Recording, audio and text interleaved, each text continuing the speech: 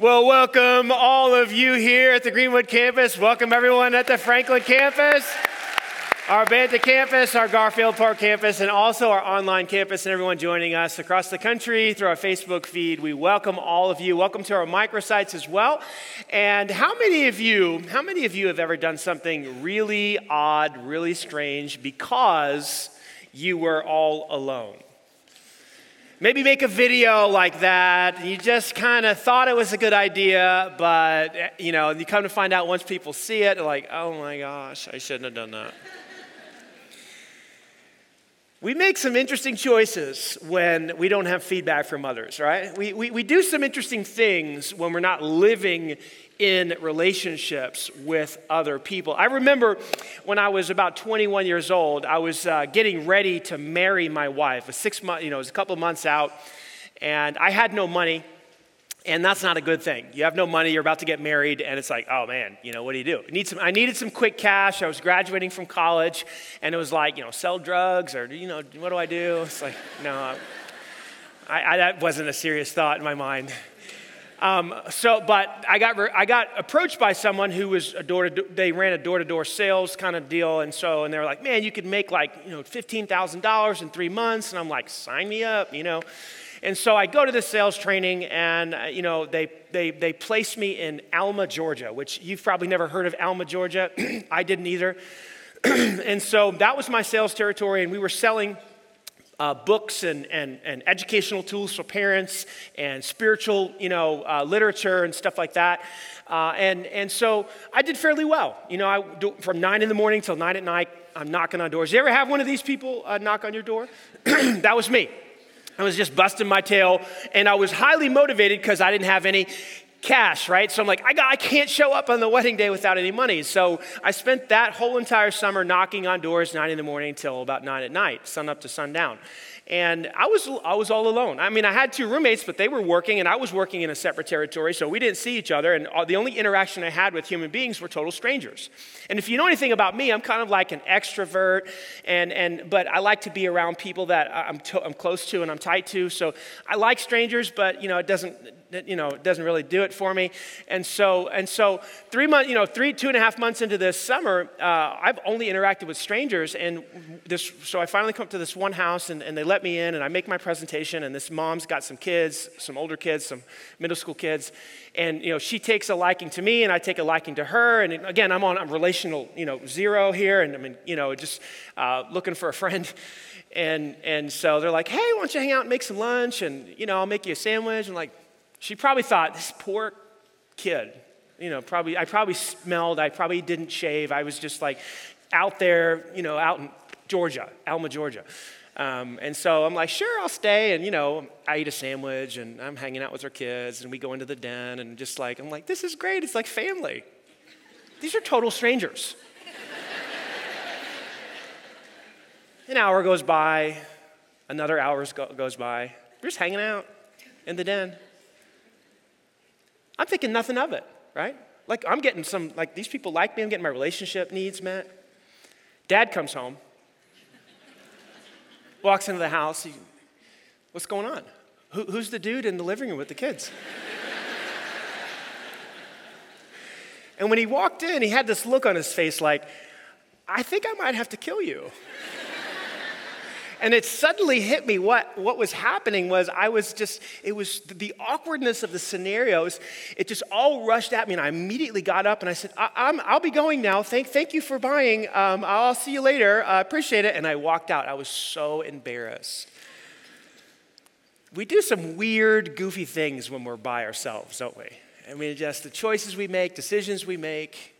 We were designed to live in community with people. Andy Stanley, pastor of North Point Community Church, said it like this. He said, we are the biggest threat to ourselves and to others when we choose to live in isolation.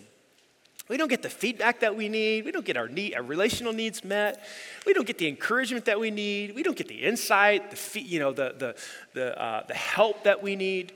We're the biggest threat to ourselves and to other people when we live our lives in isolation. I want to take it a step further and even say this. It might sound a little bit dramatic, but I believe it's true. Isolation can even be deadly. Deadly.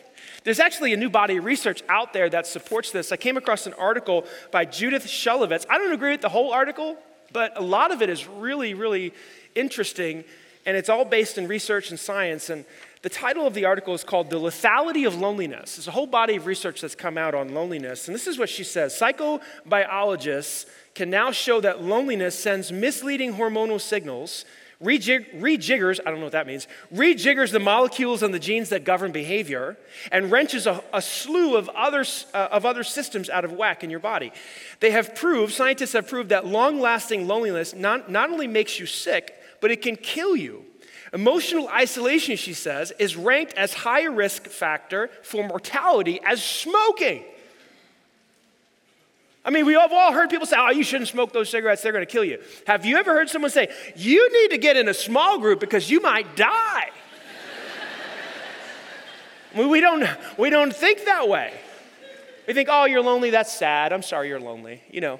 We don't think it's going to kill you. Listen to what she says. A partial list of the physical diseases thought to be caused or exacerbated by loneliness would include Alzheimer's, obesity, diabetes, high blood pressure, heart disease, even cancer. She says tumors can metastasize and grow faster in lonely people.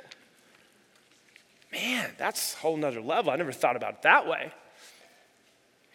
A lot of us might hear that and say, well, I'm not lonely. I mean, I got all these Facebook followers and all these Instagram people, and everybody likes my stuff when I tweet it or post it or whatever. And I don't believe that is sufficient for us. I don't even think that people on Facebook really know you. Do they? Maybe some do. I don't think surface level relationships or shallow relationships are enough for us. In fact, there's a recent Gallup poll that came out that said Americans are among the loneliest people in the world, but we are among the most connected people in the world through social media. How interesting.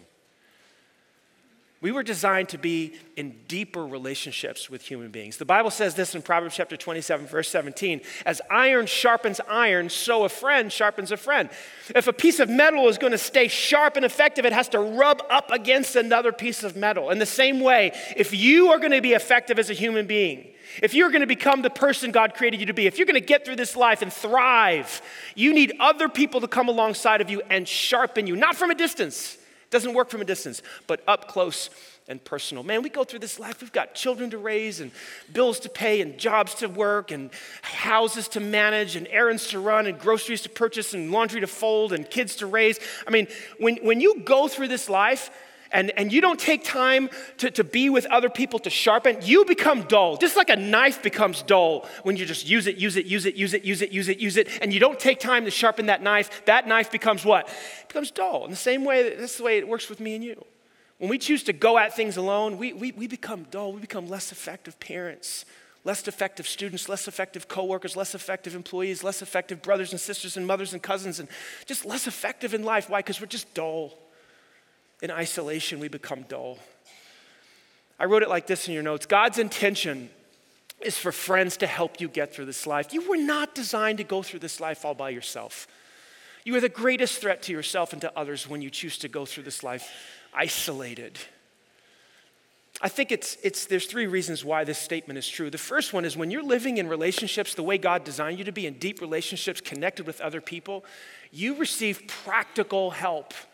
Like everyday practical help. If you need help with babysitting, you get the babysitting. If you need help with paying the rent, someone helps you pay the rent. If you need help buying groceries, someone helps buy. You need gas in your cars, like super practical things. When you're living in community, tight community, and you need some help, there are people there who will come alongside and help you. Listen to what the author of Ecclesiastes, King Solomon, said. 2 people are better off than one, for they can help each other, what? Succeed. 2 people can do more than one person by themselves. He goes on to say, if one person falls, which we will, there will be falls in our life. There will be difficulties. There will be a job loss. There will be a breakup of a relationship. There will be a sickness. There will be falls, yes or no? Mistakes, right? Breaking the law, stuff like that. If one person falls, the other can reach out and do what?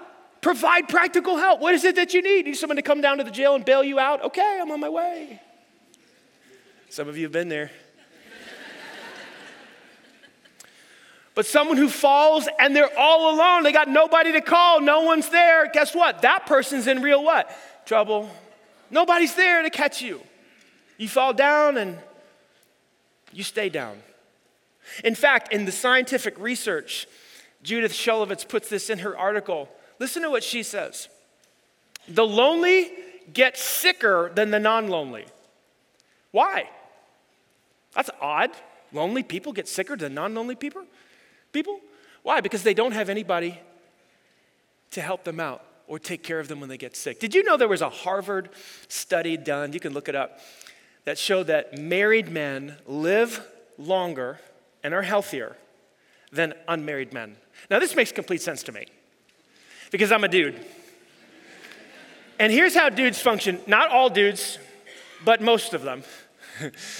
We're like, we get sick or we feel something like in our side or whatever, and we're like, it'll be what? It'll be fine.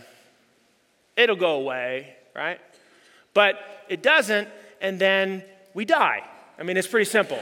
It's not hard to figure out, It really does work that way. But when the dude is married, he's like, oh man, I got this thing on my side. It's like, it's been killing me for 3 days. And mama comes on the scene, and mama's the wife. Mama comes on the scene, and she says, well, let's go to the doctor. Let's get this figured out. Let's go to the med check. I got you an appointment, and this is what my wife does for me, because otherwise I'm busy, I got to go, and, I don't have time to go to the doctor. Who has time? I'm a dude, right? So it'll go away. It'll be fine. Single men don't live as long as married men. This is research. Because dudes are naturally stupid. It's just no other way to say it. It's just we are. We don't think to go to the doctor. We're too proud to go to the doctor. We don't want to take the time to go to the doctor, and so we die. It's just not complicated, okay? But married men, on the other hand, man, they get taken care of. They live longer, they're healthier, they eat better, because mama loves them, right? So, it's... Tom Rath wrote a book called Vital Friendship, Vital Friends. Fantastic book. I love the subtitle. The People You Can't Afford to Live Without. He has a name for these types of people that give practical help. He calls them companions. Companions. Listen to what he says about companions. I love it. It's so good. I don't have this in your notes. I'll just read it to you, though. A companion is always there for you, whatever the circumstances. You share a bond that is virtually unbreakable. When something happens big in your life or small, good or bad, this is the one person that you call first. At times, a true companion will even sense where you were headed, your thoughts, feelings, and actions before you know it yourself. Companions take pride in your relationship. And, watch this, they will sacrifice for your benefit. They are the friends for whom you might literally put your life on the line. If you're searching for a friendship that can last a lifetime, look no further than a companion. They just come alongside and say, what is it that you need? Oh, well, I need help with this. Done. Or at least they try to get somebody to help you. That is what we need, the friendships that we cannot afford to live without. Do you have companions in your life?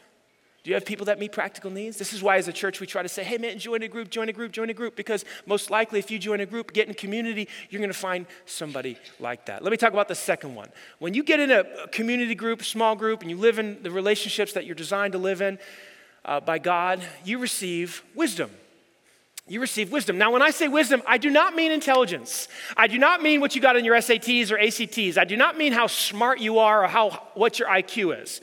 How many of you know really, I don't want to say the word, how many of you know some foolish smart people? Yeah? It's an interesting dynamic, isn't it? It's like they're super smart, but man, their life is a mess. Because wisdom is different. Wisdom is very different from intelligence. Wisdom is a knowledge of how things work, how relationships work, how money works. Wisdom is a knowledge of how forgiveness works. Wisdom is a knowledge of how any field of study, how something actually works, how parenting works, how to relate to a teenager, how to relate to a middle schooler. That is wisdom, which is very different from intelligence.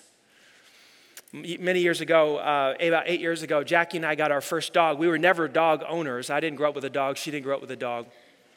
And so when we got this little puppy, we were like, what do you do with this thing? How do you train it? How do you, play with it? How do you take care of it?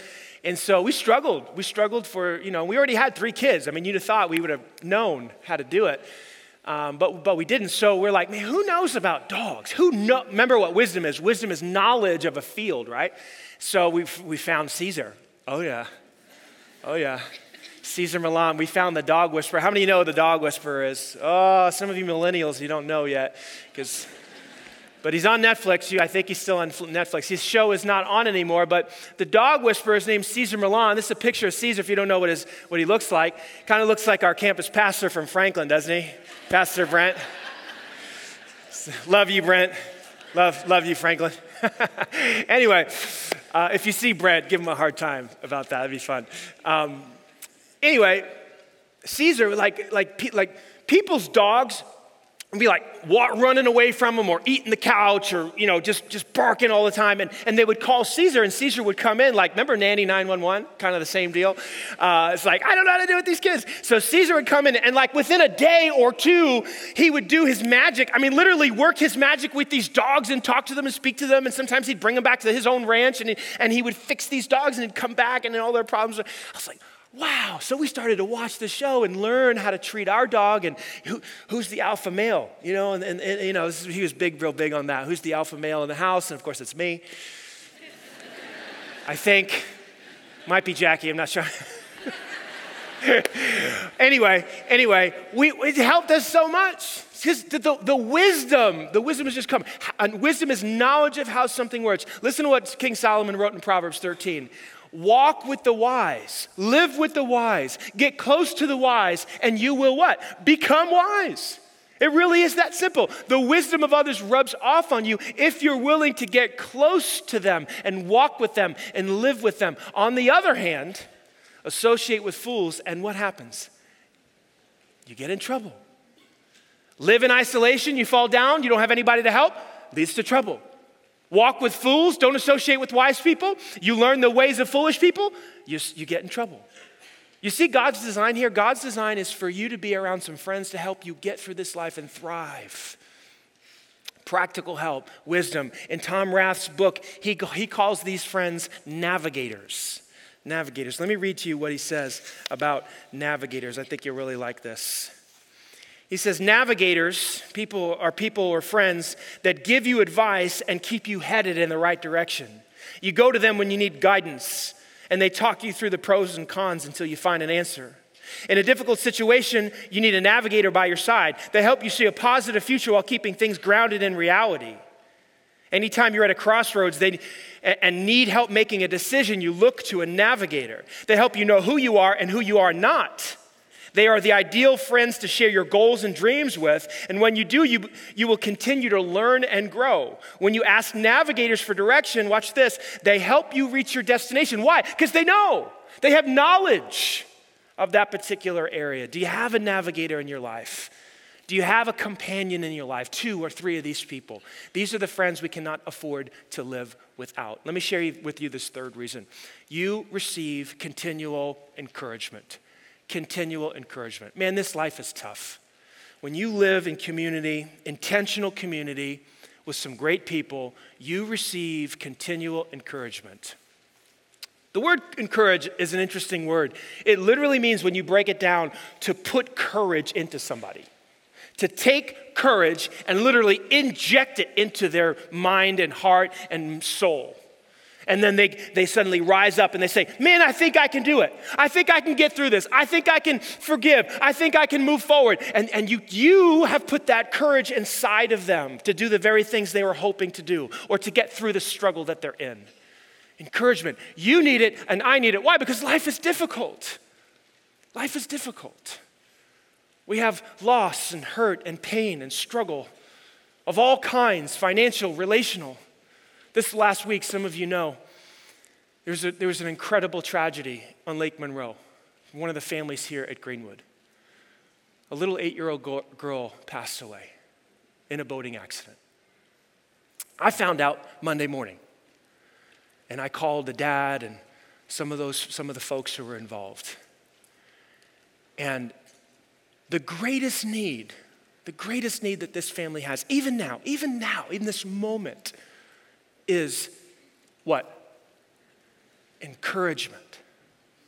Encouragement to keep their eyes on God. Encouragement to stay strong in their faith. To overcome the sadness, to overcome the difficulty, the sense of loss of this precious little girl, this 8-year-old, vibrant, filled with life, filled with energy. This little girl was beautiful. At the funeral yesterday, and I just tried for the whole crowd, it's a packed little room there. I just tried to take courage and put it into their hearts by talking about how death is not the end. That when someone dies, the spirit separates from the body. And this little girl's soul is with Jesus. And one day, when Christ returns, her soul will be reunited to her body and we will see her again. And I just tried to say things like that, which are 100% true from the Bible, and heap encouragement on that family. Dad's name is Pablo. I think, Pablo, are you here today? I love you. Jen, I love you.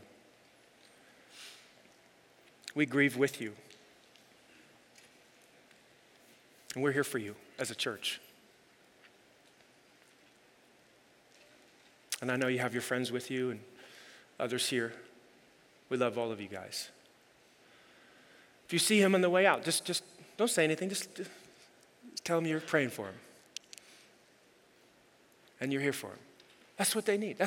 Hey, right now that family is going through the valley of the shadow of death. They've lost their precious daughter to a horrific accident.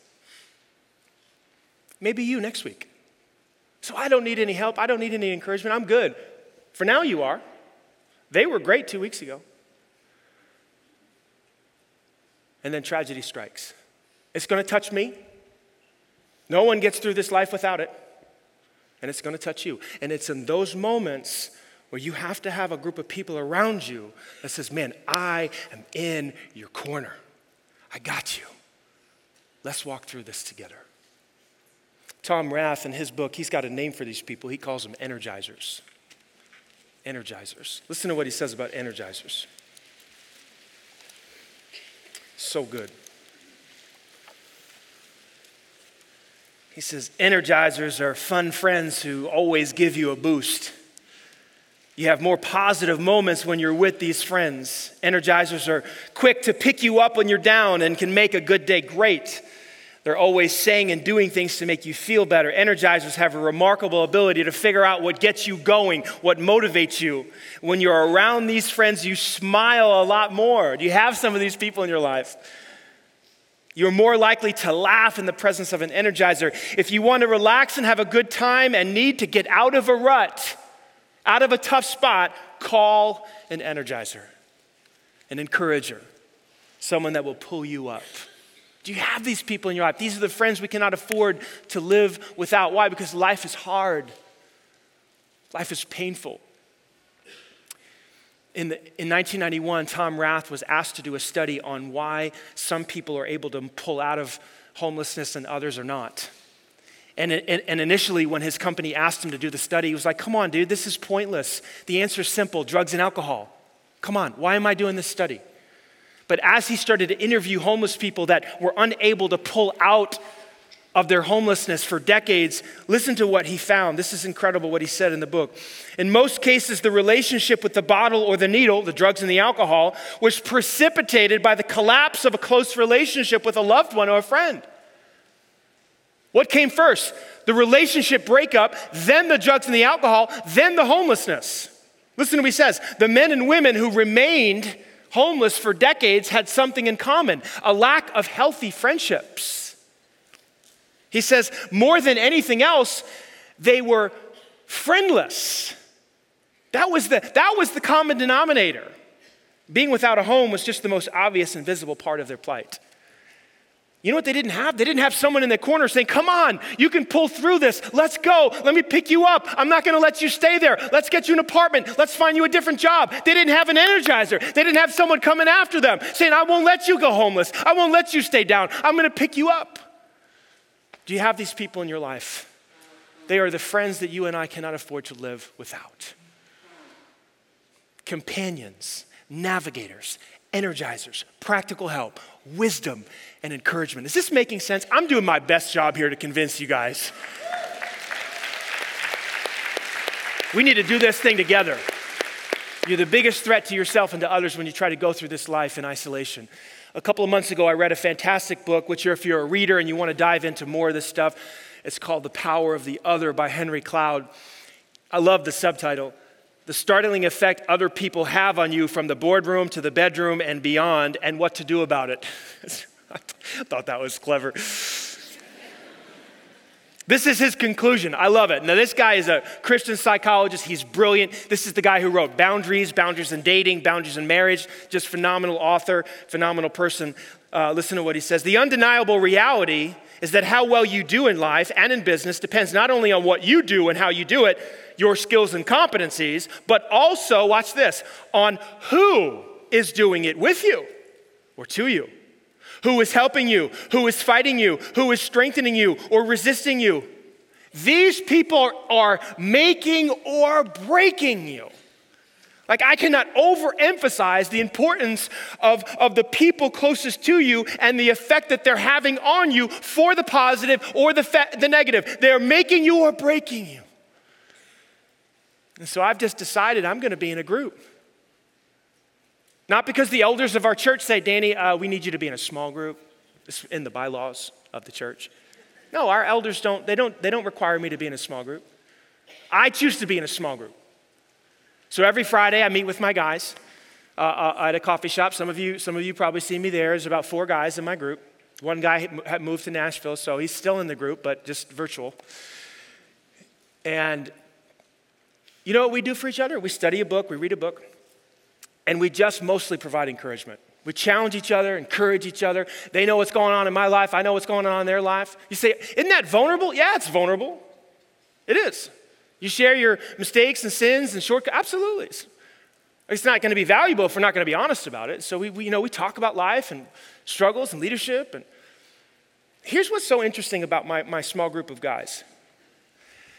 About every morning, I get a text message, and I just want to show you the thread here. I didn't make up the title of the thread, but somebody else did. It's called Missionary Men. It's kind of geeky, I know, but I didn't make it up, remember.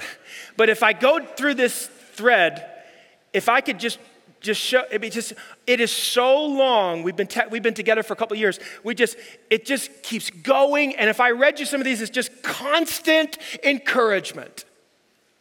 Constant praise, praying for you today, Bible verse, here's a thought, be thinking about this, keep loving your wife, stay faithful to God, all this on and on and on and on and on, and I could just keep going and going. It's just a text thread, just our small group, and then we meet on Fridays and talk, and these are the guys, these are my energizers, these are my navigators, these guys would sacrifice to do something for me, and they have.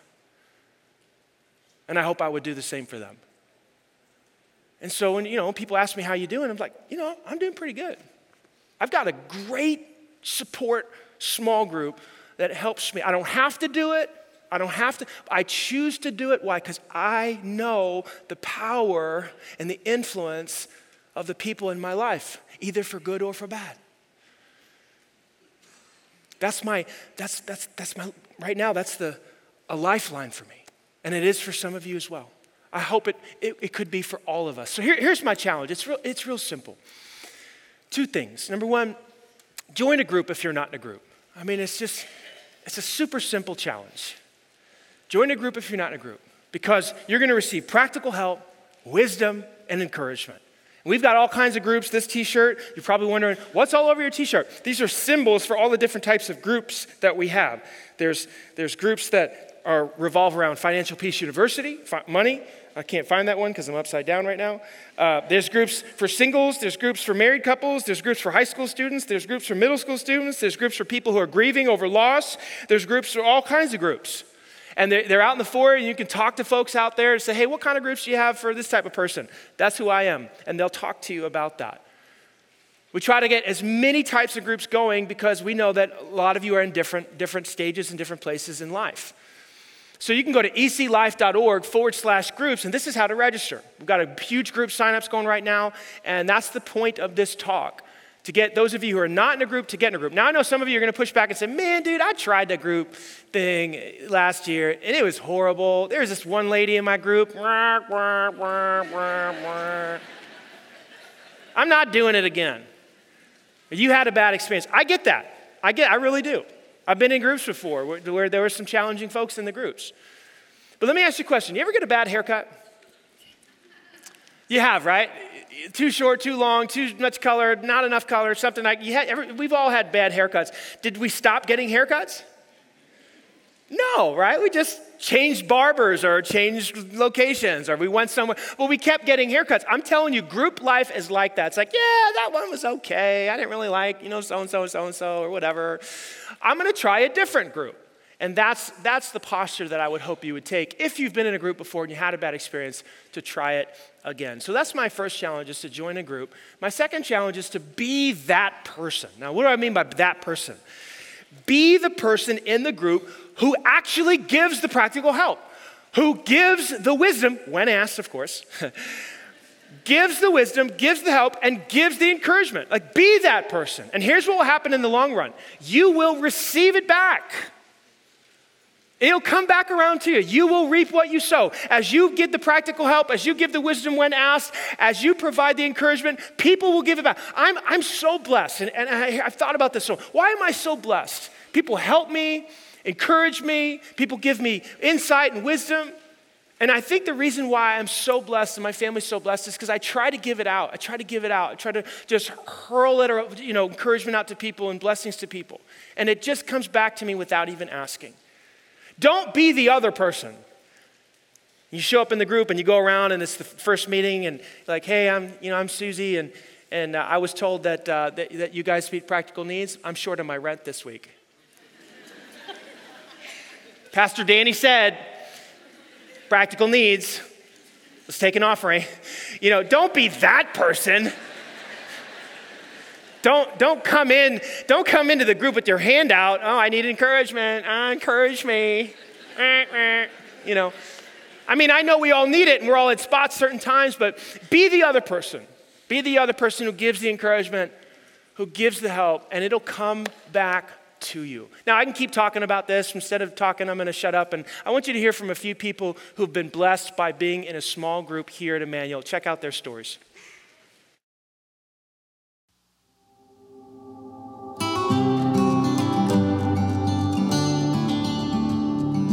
My name's Tony Banks, and I've been attending Emmanuel for 10 years now. My name is Shelby Boykley, and I've been going to Emmanuel for about 4 to 6 years. I'm Leslie Mannon. I'm Alex Mannon. And we've been attending Emmanuel since 2013. So the biggest trial of our lives happened in February of 2019. We woke up in the middle of the night around 4 a.m. Our son, Maddie, was having a major seizure. He wasn't breathing. We called 911. We got to the hospital. And we realized that he wasn't moving the left side of his body at all. So some of the trials that brought me to this point, there was some sexual assault and then physical assault and then verbal and emotional assault, where not only do they wage warfare on you, but it starts a battle within yourself. Each one kind of got my heart to harden a little bit more. So I isolated myself, and I'd only been drifting. The trials God was using to bring me closer to Him were going through a divorce, which had left me depressed and wanting to find another way. So I turned back to coming to church. I started dating again, and I made the mistake of moving in with the girl that I was dating. Over time, it was probably 2 or 3 months, but I found myself not doing anything. I think that was all part of God's plan to draw me closer to Him, because He just needed to shake me, and that's what He needed. And He gave me a purpose. And it wasn't until after small group that I was able to see the purpose, because through my pain, that's given me the opportunity to hear and feel for other people that are in situations like that. Whenever the doctors gave us the diagnosis from the swelling in his brain, they told us that he would probably never walk again. The biggest thing I remember is why him? Like, he was such an innocent little boy that hadn't really done anything, and he's always been so happy, and just to see him in that situation and be like, why not me? I'm not exaggerating when I say that I can't imagine going through this trial without our small group behind us. They came to the hospital and prayed, even though they couldn't come and see Maddie. They just wanted to be there and do anything that they could to help us get through it. They sent notes of encouragement, and they just covered us in prayers, and that's really the most important thing that they could have done. About 9 months into the relationship, I realized I wasn't in that spot I needed to be with my relationship with Christ. So I decided to go back to church. After a few services, I met Bill Miller. He gave me the opportunity to join a small group. I became more and more convicted about living with a woman that I wasn't married to. Well, after I moved out, I started taking the time to grow my relationship through reading and praying. And that's when I started serving at the refuge. I developed a passion for mission trips after going on my first one to Colombia in 2017. I've now been on 3 altogether. Without a small group, I wouldn't have grown. I wouldn't have been pushed to want to serve more. My life would not have changed.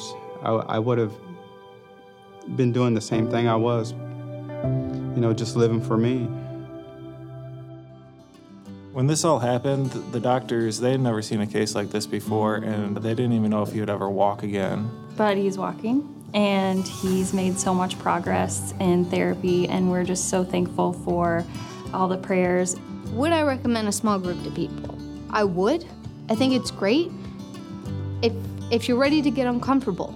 It's not going to be perfect. It's real people, real experiences. When you're in the right group, you feel a little more comfortable testing the water with your own skeletons. What I would tell someone that wants to join a small group was, jump in with a little bit of patience and God's timing.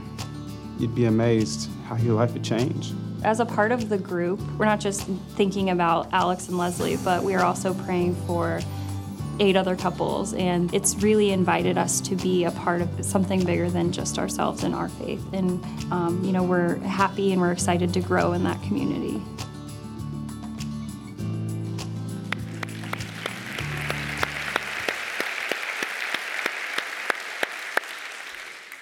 My hope is that you will jump in and you'll join a group and you'll be that person. Please talk to the folks at your campus out in the foyer there. You can go eclife.org/groups and sign up.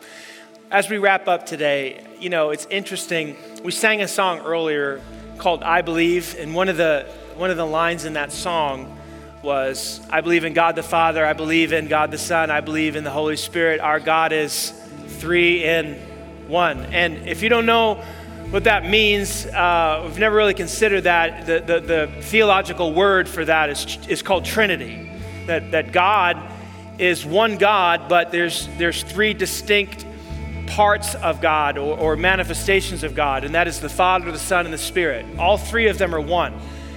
And Christianity is really an offer for you and I to join the small group that God has with himself. I mean, if you could say it that way. I don't think that's sacrilegious to say that. God is plural, 3 in 1. That's a little small group. And he says to you and me, do you want to join our group? I mean, that's what it is. Not join our church, not join a religion. That's not the offer. But live in fellowship, live with us. The word Emmanuel, the name of our church, which years ago I wanted to change it because I thought it was kind of like old and Christian-y, whatever. But we didn't change our name because of what it means. Emmanuel in the Bible means God, Father, Son, Spirit, with what? Us. That's what it means. The invitation of Christianity is, will you come live with me? That's what God is saying. And what I've done is, the Father has sent the Son to die on a cross for our sins so that you can come live, because sin separates us from God. So he took care of sin by having Jesus die for it. Then he says, will you ask Christ to forgive your sins and just come live with us in a small group? That's really Christianity. Christianity is a little small group with God. You ever heard it put that way? I've never said that before. Have you made that decision? I'm not asking you to join a church. I'm not asking you to join a religion. I'm not talking about that. I'm talking about living your life with God inside of you because of what Christ did on the cross. If you would like to make that decision today, if something finally clicked with you, watching online, one of our campuses, one of our microsites, wherever you are, I'm gonna say a simple prayer. Take these words, make them your own, and step into a relationship, fellowship with God. Close your eyes, bow your head. If this moment is yours, take these words, make them your own. Dear Jesus, I believe you died on the cross to wash away all my sin, all my guilt, everything I've ever done wrong. Cleanse me right now and make me your child. Father, Son, Spirit, I want to live with you. I accept your invitation. Come into my heart. Fill me. Dwell within me.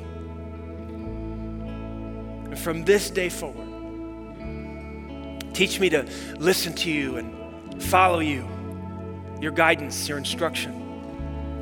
Give me a heart to obey what you say, to honor you, to love you. Thank you for including me in your small group, in your fellowship. I pray this in Christ's name. Everybody said, amen. Can we give God glory for what he's doing? Amen. Wherever you are today, whatever campus you're at, whether you're watching online or one of our microsites, we want to put a New Believer's Bible in your hand if you prayed that prayer. There's folks in the back of your auditorium. If you did it online, please check the box there. It says, I trusted Christ. Put your address in there. We'll send one of these in the mail.